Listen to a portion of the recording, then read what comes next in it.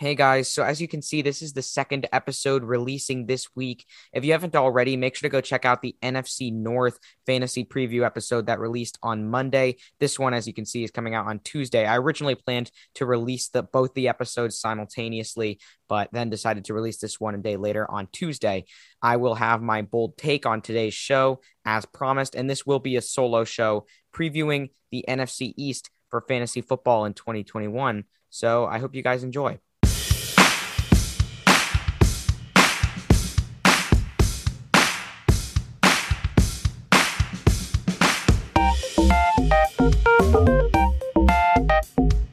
Welcome to another edition of the Second and Goal Fantasy Podcast.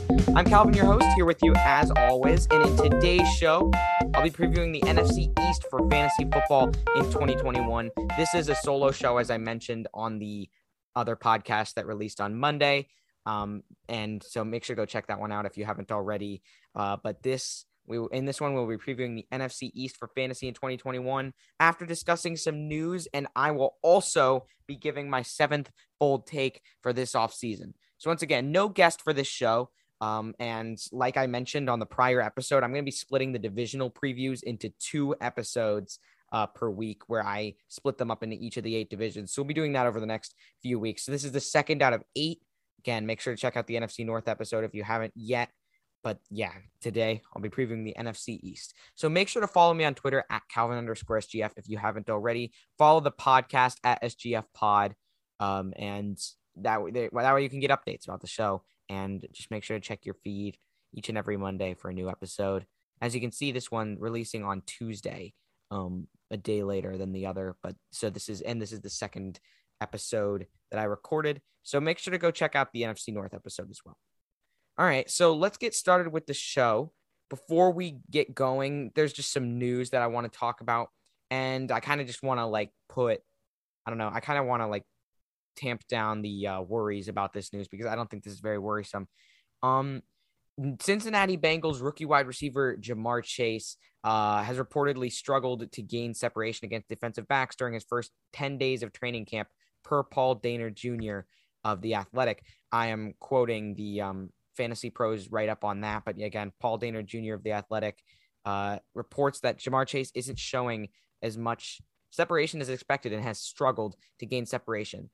But I want to give my case to why I don't believe this is an issue. And I don't think it's an issue for multiple reasons. Number one, Ja'Marr Chase, the receiver, has never been the type of guy to consistently separate from his defenders at an elite level. He is good at it, obviously. He's a complete wide receiver, but that's not the trait he's known for. What he is known for are his hands, number one, and number two, his dominating ability, his contested catch ability, sort of maybe like a Kenny Golladay, maybe not the best separator, but great at 50-50 balls, great hands. And I mean, this is not necessarily surprising when you consider that fact. Obviously, it may be a little surprising that he struggled, but the other reason I'm not worried is because last year we saw this with Chase's former LSU teammate Justin Jefferson working with the second team offense. I'm not putting too much stock into these camp reports. Jefferson was in the second team offense, and then by week 3, he had broken out and was a clear wide receiver 1 the rest of the season. I'm not concerned for Ja'Marr Chase.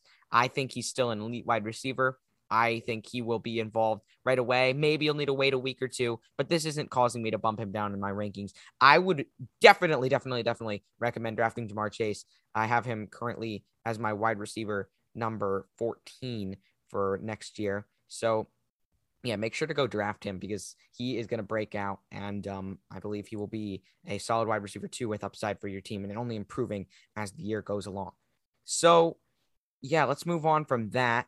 I will give my bold take, and I think this one is a juicy one. It also involves a rookie, and I'm really excited for this because I feel like this take about the Denver Broncos and their very easy schedule in the second half of next year, this really sets up their running back, Javonte Williams, rookie running back, for a potential mega breakout during the second half of the season. And before I start, I want to clarify that strength of schedule obviously is not everything at the beginning of the season. Things change drastically in ways that we can't predict.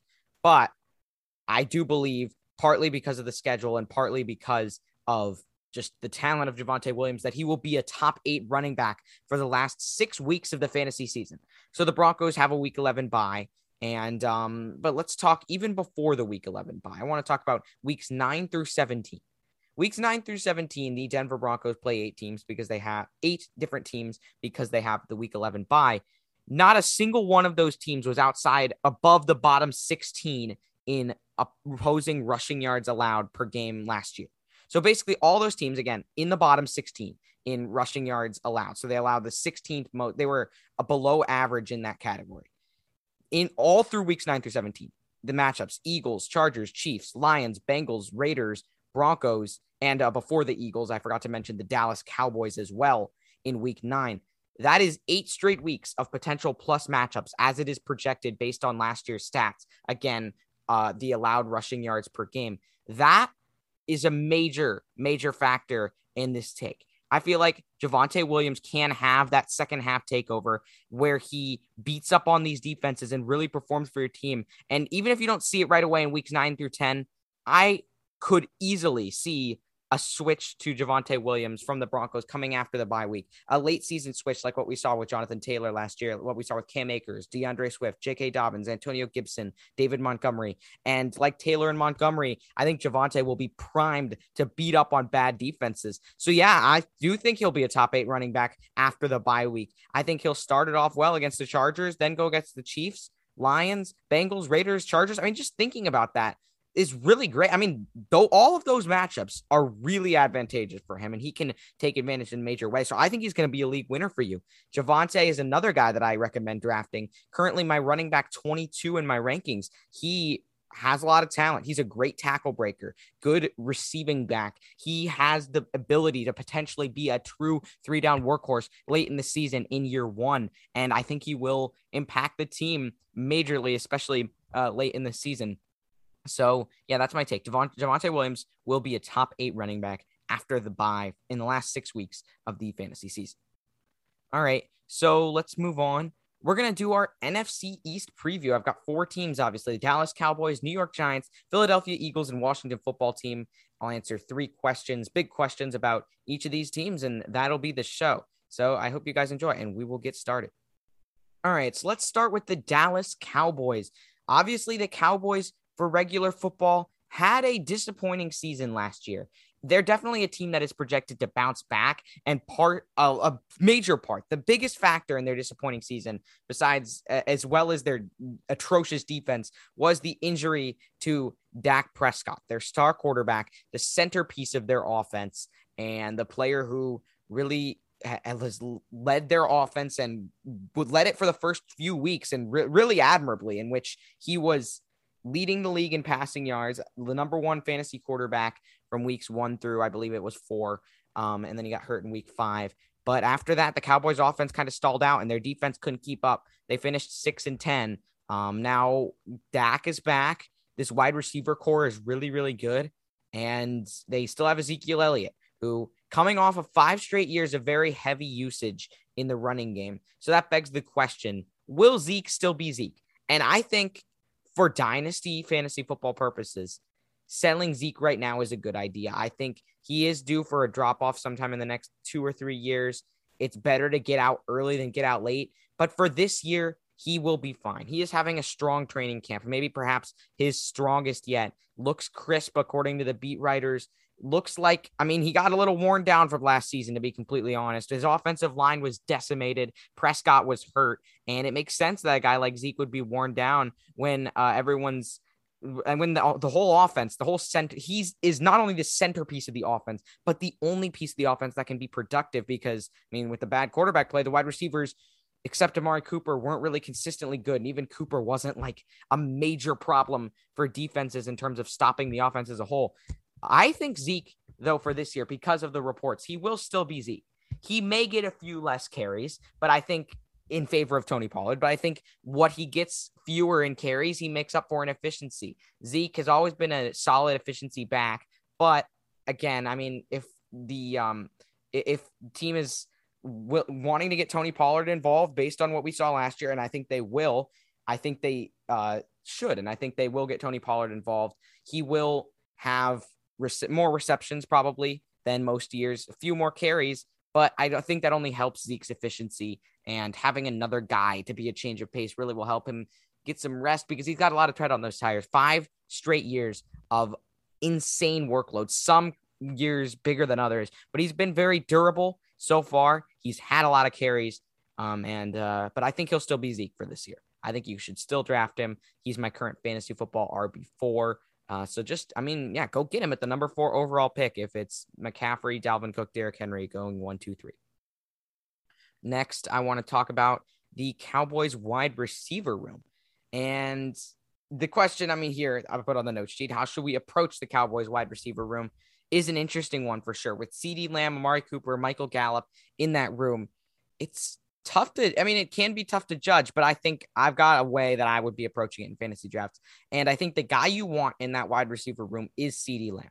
CeeDee had a solid season last year, got close to 1,000 yards despite having, again, terrible quarterback play for most of the year. Lamb, 74 catches, 935 yards, and 5 touchdowns in his rookie year. That's a great rookie year. He showed the talent that he had in college. He is a very, very well-rounded receiver, gets open, dominates, catches passes, and will get big plays. So he is currently my fantasy wide receiver 13. I think I would say he's the guy you want, the guy with the highest upside. Although I think the guy maybe with the slightly higher floor is Amari Cooper. Cooper, with good quarterback play, without it, he was still putting up numbers for fantasy, getting a lot of receptions, and he has the safer floor. Is why he's my fantasy wide receiver 16. 92 catches, 1,114 yards, and 5 touchdowns for Amari Cooper last year. Amari Cooper is a solid, safe pick. You'll be happy with him as your wide receiver 2. And this offense can support 2 very good wide receivers since it's very pass happy, more pass first in recent years. It's just high powered in general. They're able to support CeeDee, Amari, and Zeke all being elite or good, in my opinion, and living up to expectations. So CeeDee is the guy to target in my eyes, but I also think Amari Cooper is a very viable target as well. And my rankings are actually like pretty much spot on with consensus. Both CeeDee and Amari Cooper are 1 spot consensus higher than I have them. That's probably just because I have Kenny Golladay ahead of CeeDee, which is not very consensus, not much of a consensus pick, although I do have DK Metcalf lower, so there's that. And then for Cooper, it's like Ja'Marr Chase and Kenny are both ahead. But yeah, both these guys are guys that are good to draft in your fantasy league. CeeDee with the upside, Amari with the safe floor. Lastly, I want to talk Michael Gallup. I think Michael Gallup, like Antonio Brown, I think they're both very similar players. I'll start off by saying that for next year in fantasy, because while they're not similar players in play style, they will be similar in the fact that I just don't know if they have a ton of upside in their offenses. I trust the Bucs offense a lot more to consistently get the ball to AB because it kind of depends on the game who Dak wants as his number 3 guy, and Michael Gallup can have a lot of inconsistent low reception games. So I just see Michael Gallup's upside as a little too capped for my liking. Michael Gallup is currently my fantasy wide receiver 48. So that's pretty low. I would say I'll check the consensus. I think that's about what the consensus says about him. He's wide receiver 45 consensus. So about the same.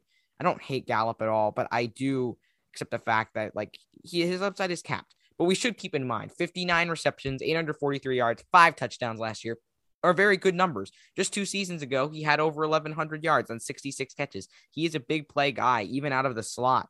So this is not a guy that Dak Prescott will write out of the offense, but he is a guy who might be a little bit hard to trust game to game and won't have the week winning upside to make up for it. Last question for Dallas. Which tight end, if any, should we target? This one's hard for me. I think Blake Jarwin is the one you want out of there. Out of that tight end room if you're drafting one, although I'm not really particularly high on either one. I think Dalton Schultz is not the one you should draft. I think Jarwin's the better player, and I think that he will see more opportunity and targets and catches. But Schultz will chip in Jarwin's workload enough as to where I have him as the fantasy tight end 21, which is 2 spots lower than his Fantasy Pros consensus ranking. Although, when I think about that, a lot of these guys, especially Jarwin, a lot of these guys that I mentioned, I have maybe a couple spots lower than their consensus. I think of that as I have breakout guys, potential for potential breakout guys who are ranked lower, like, for example, Kenny Golladay and Ja'Marr Chase for the wide receivers. And then for tight ends, like Gerald Everett and Jared Cook, two guys who are close behind him, I have ranked higher because I trust their breakout potential a little bit more. So I would say I would be happy with drafting Blake Jarwin around his ADP, but I just don't love the upside with Dalton Schultz. It's not a guy I'm really targeting unless you believe in the talent. Like, at best, I don't think Jarwin's higher than the number 4 target in this offense is the other problem. So we'll see. I mean, could be a Gronk situation with inconsistency, but good games. But yeah, it's not something I'm like looking to get. I'm not really looking for Blake Jarwin. I don't think he ever exceeds the number 4 target in this offense this year. I'll move on to the New York Giants. 3 questions here, of course. First one, what should we do with Saquon? And I recommend for maybe a more detailed explanation, you check out the Monday's podcast with Austin and I, where we talk about the NFC North and we talked Saquon news. I'm fading Saquon just a bit. I don't think Saquon sees the field till week 3, which that's just my prediction. I'm not a doctor, but that's how I'm sort of playing it. And I don't know if I don't think he gets back to full RB1 Saquon until about week 6. I am taking Aaron Jones over him. I am taking Nick Chubb over him. I have Saquon Barkley as my RB8 currently. And I think he deserves a first round selection, but yeah, I mean, there's a case to be made that it should be in the very back of the first round for sure. There's 7 running backs that I would definitely feel more comfortable having at this moment. And it's unfortunate, but it appears as we were learning more information that this was always the Giants' plan to not, they were never going to guarantee that Saquon would be back week 1 because he may not be. And I mean, Joe Judge did come out with a quote that said Saquon could conceivably play in the preseason. I don't think he plays in the preseason. I don't see a reason for the team to put him in the preseason.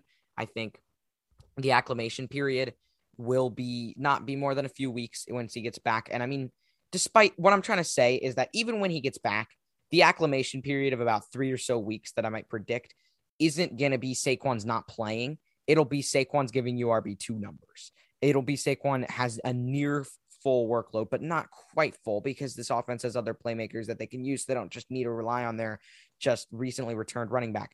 So Saquon will be close to fully healthy by week 1, but I think he may be held out a couple weeks. And keep in mind, they've got that Thursday night game week 2. So if he sits week 1, I would say he's out week 2 as well. So this is really the question of, do you expect him to miss a game? Because if you do, he's probably coming back week 3. If you don't, then he comes back week 1. How good can Kenny Golladay be? You guys know my thoughts on this one. Kenny Golladay can have a breakout close to the one that Stephon Diggs had last year. He can. I'm not saying he will. I'm saying he could. And that justifies my wide receiver 11 ranking of him. Seems lofty for sure, but not when you consider the statistics. Daniel Jones on passes of 20-plus air yards last season, 19 for 39 for 636 yards, 5 touchdowns, and no interceptions. The addition of the only other major wide receiver addition in this offseason other than Golladay is Kadarius Toney. Toney projects as a gadget guy for me, a guy that you want to get the ball in his hands to get speed, big plays. He's not going to be most consistently involved, especially in year 1, but he will break a few screens to the house, take some end arounds, stuff like that. That's not a threat to Kenny Galladay's dominant target share that I would project him to see next year. This offense does not have a clear number 1 receiver. Daniel Jones' number 1 receiver last year, the guy who led the team in targets with 109 targets, was Evan Ingram. This does not fit Daniel Jones' play style. Last year, he played a lot like a game manager. He was sort of tamping down on the deep ball throws. He didn't have the most deep attempts, as you could see, and he was just not chucking it up as often, being smarter with the football, which is a good thing. But with Golladay, we have a guy, a talented player, a talented contested catch guy who fits perfectly with Daniel Jones, to be quite honest. Daniel Jones has a great arm. Daniel Jones will put the ball where Golladay can get it. Daniel Jones was ranked the number 1 highest graded next-gen stats deep ball passer in 2020. His completion percentage above expectation, which accounts for his weapons, was incredible. I believe it was a 14.8 completion percentage above expectation. That's an incredibly high stat for any quarterback, which shows that he was putting up these numbers with minimal receiving help. Darius Slayton, Sterling Shepard, Golden Tate, not the answer. Golden Tate also gone from the team right now. But I mean, the point is Kenny Golladay, I expect to see a dominant target share. He may not catch all of his targets. He may get 70, 80, hopefully 90 receptions, something like that. But what he'll be able to do with it, I expect him to be one of the league leaders in yards after catch, yards per catch. Just in general, he could score a lot of touchdowns. He can be a red zone threat on a goal line fade. I think Kenny Golladay has potential to be the next Stephon Diggs, or close, not the next Stephon Diggs, but close, because I think Diggs is the better receiver. Diggs is the better route runner, where he gets an insane target share from a quarterback that is maybe a little bit questionable. And yeah, I mean, that is, I mean, maybe a little bit questionable, but I think Daniel Jones also takes a major step up next year, which leads into the last question. Is Daniel Jones worth a late round flyer in fantasy football this year? And I say yes. I think with what we've mentioned, Jones getting Golladay, Jones getting that explosive threat in Kadarius Toney, Jones retaining all of his weapons except Evan Ingram, and him getting Saquon Barkley back means that a guy with this arm talent, and keep in mind the fastest recorded run out of any quarterback last year with good rushing ability, so he gives you that bonus, is worth a late round flyer. I have Daniel Jones as my quarterback 16. His consensus, I know, is lower than that at about 19 or 20. It is consensus QB 21, actually. So I would definitely recommend taking Daniel Jones in the late rounds. If you're doing late round quarterback strategy, this is one of the guys you can go get practically for free. I talked about this on another show recently, but on an ESPN mock draft, I went till rounds 13 and 14 without a quarterback. Round 13, Ryan Fitzpatrick. Round 14, Daniel Jones. Round 15 and 16 were my defense and kicker, and I ended the draft. Those were the only two quarterbacks I selected, and I was able to get Ryan Fitzpatrick, my quarterback 14, who I really love, who can air the ball out and get you some good weeks. And then Daniel Jones. These two guys can be matchup played, and you'll be fine. Waiting on quarterback is the strategy. I'm fine going earlier for a Ryan Tannehill or a Tom Brady, but not earlier than that. That's not how I play. I won't get a Justin Herbert, an Aaron Rodgers, Dak Prescott, or a Lamar or anything like that. I will wait. I will always wait on quarterback, and I recommend you do too. Philadelphia Eagles. Speaking of late round quarterback targets, Jalen Hurts is currently my quarterback 12. And the question is, will Jalen Hurts have a breakout year? For fantasy, for real life football, I don't think Jalen Hurts I don't think Jalen Hurts has actually, I mean, I don't want to say, I don't think Jalen Hurts has a year on par to a Josh Allen or Lamar Jackson. I think he could. I think it's in his range of outcomes because dual threat quarterbacks have been so hard for the NFL defenses to handle.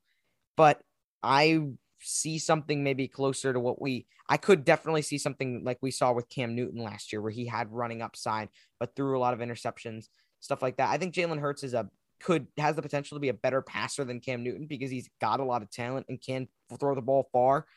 I think he can be productive. I think he has top 6 fantasy potential, but the risk is really, really high. And for me, there's 11 quarterbacks at the top, ending in like Joe Burrow at number 11, that I would really think can get you consistently really, really good fantasy numbers that I would take over Jalen Hurts. So Hurts, a risky proposition. You probably want to draft him with a guy like Fitzpatrick or Matthew Stafford, maybe Baker Mayfield, someone like that. But yeah, I think he does have potential to have a breakout year. Next question. Should we fade Miles Sanders? Miles Sanders and Boston Scott having a pretty close to equal split of first team touches in free agents or in training camp. This is concerning for me. I've bumped Miles Sanders down to my fantasy RB21, and I think he could have a lot of success in this Jalen Hurts offense. And I think the Eagles will be very run heavy with Hurts and Sanders. But if Sanders becomes a 2-down back, which is my fear, and Boston Scott is used almost exclusively on third downs, along with Kenneth Gainwell, it's going to give very, very limited upside for Sanders, which is why I have him as my RB21. I am fading. I do have him as my RB21, but I feel like he is a guy that I would usually pass on for like a wide receiver. Fantasy Pros is consensus RB19. I'm really scared for him. I don't see a path for Miles Sanders to have a fantasy RB1 finish anymore. So it really doesn't make sense to draft him as an RB2 if there's literally no path for that to happen. And his floor is very, very low. He could finish behind maybe a Ronald Jones, a Javonte Williams, maybe even a Mike Davis, although I don't think that'll happen because I just don't know if Davis will be productive for the full season and keep the job. But yeah, Sanders is just it's not fun, but he seems like probably a 2-down back in some sort of a timeshare. It's really, again, not fun to think about, but it seems to be the role he will be relegated to, and we've seen evidence of it.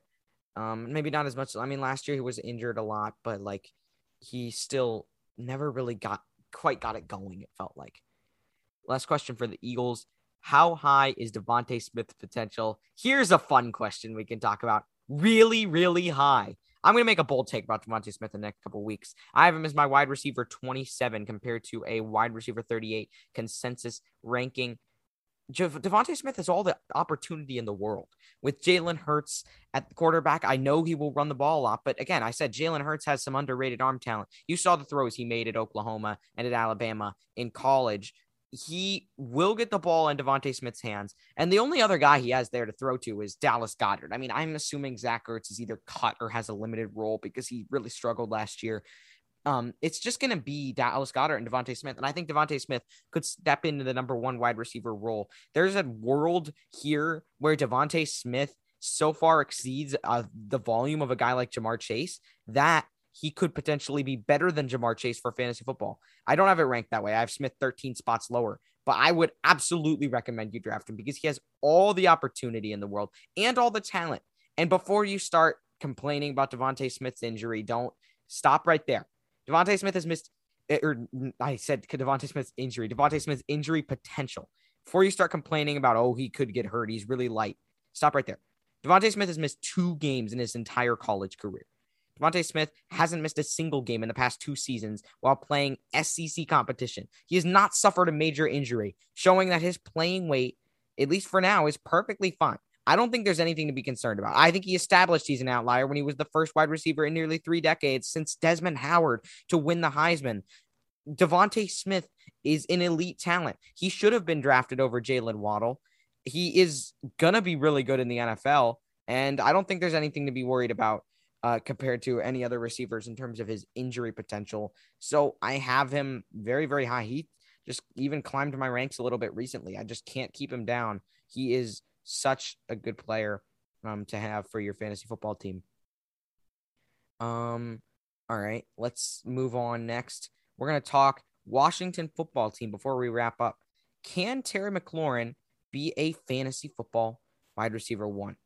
I think the question of whether he can, I mean, the answer to that is yes.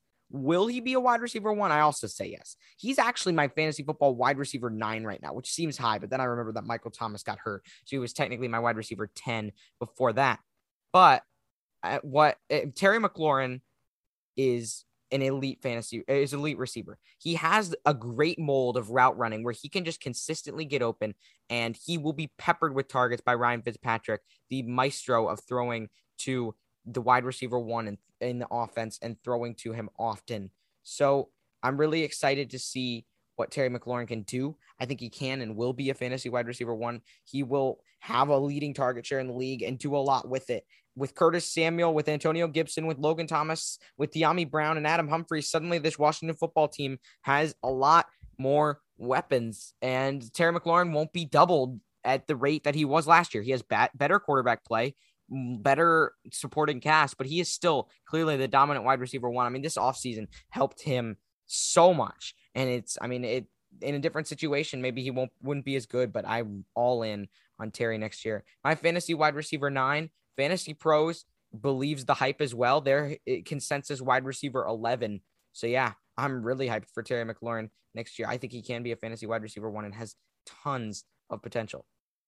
Next question, can Antonio Gibson have a breakout year? Also, yes. Antonio Gibson showed last year before he got injured the ability to potentially be a fantasy football workhorse. He was elusive. He was physical. He got turf toe, and then he couldn't cut the same, and that's why he didn't look the same, and he didn't have that same first step, didn't get to the line as quickly, didn't fight for extra yards as much. But now, I mean, what they're saying, Gibson's turf toe, not fully gone away, but other than some soreness on long days is what him and Ron Rivera said. That's all that's going on right now. So I am back and all in on Antonio Gibson, my fantasy football RB10. I think he's worthy of a pick at the 1-2 turn. He has top 6 upside. He is a running back receiver hybrid who is always getting better and better and exceeded everyone's expectations as a runner. He is an incredible athlete, so dynamic. And yeah, I think he can have a breakout year and be a workhorse in this offense. And he will become a 3-down bell cow. That's what the team has expressed intent to do. He will take over from JD McKissic, or not necessarily completely take over, but take over most of the reception workload. He'll be great. Last question. How is Logan Thomas affected by the offseason transactions? And I wish I could say Logan Thomas is going to be great too, but I mean, you can't please everyone for fantasy in this offense. And I don't think Logan Thomas is a guy that I am not. I think he's a guy that I am slowly fading further and further away from in my fantasy drafts. I don't see it. Logan Thomas, we know he's going to work on his vertical threat ability, but very few tight ends have the ability to be a consistent vertical threat. And if you're not a vertical threat, I feel like you're not going to be favored by Ryan Fitzpatrick in this offense. We already established how good Terry McLaurin's going to be. We already established that Curtis Samuel is a factor in this offense. He can catch deep balls and get manufactured touches. We know he will. De'Ami Brown, such a great field stretcher as well. Adam Humphries and Ryan Fitzpatrick have a great rapport. Antonio Gibson's going to demand receptions. JD McKissic will get his. There's just not enough space for Logan Thomas, the guy who operated as a security blanket for bad quarterback play. Ryan Fitzpatrick is not going to need Logan Thomas as much. And he's going to suffer for fantasy. He'll have some good games, but he's just not going to have that consistent target share that made him so good. At tight end 10 price, I am not taking that for next year. I currently have him as my fantasy tight end 17. I'm out on Logan Thomas, which is kind of a flip from where I used to be earlier in the offseason, but analyzing these moves even more made me really concerned. I'm out on Logan Thomas. That wraps up the episode. Thank you guys for listening. I guess this is the second solo show I've ever done on the podcast. Make sure to follow me on Twitter at Calvin_SGF, podcast at SGF Pod, live show at SG Sports Talk, and subscribe to Second Goal Sports Talk on YouTube. Thank you for listening, and we will see you next week, and we'll see you next time. We got two more shows next week, so it's going to be a lot of fun. NFC South and NFC West. Got a good guest for one of those shows as well. So check it out. Thank you for listening, and we'll see you next time.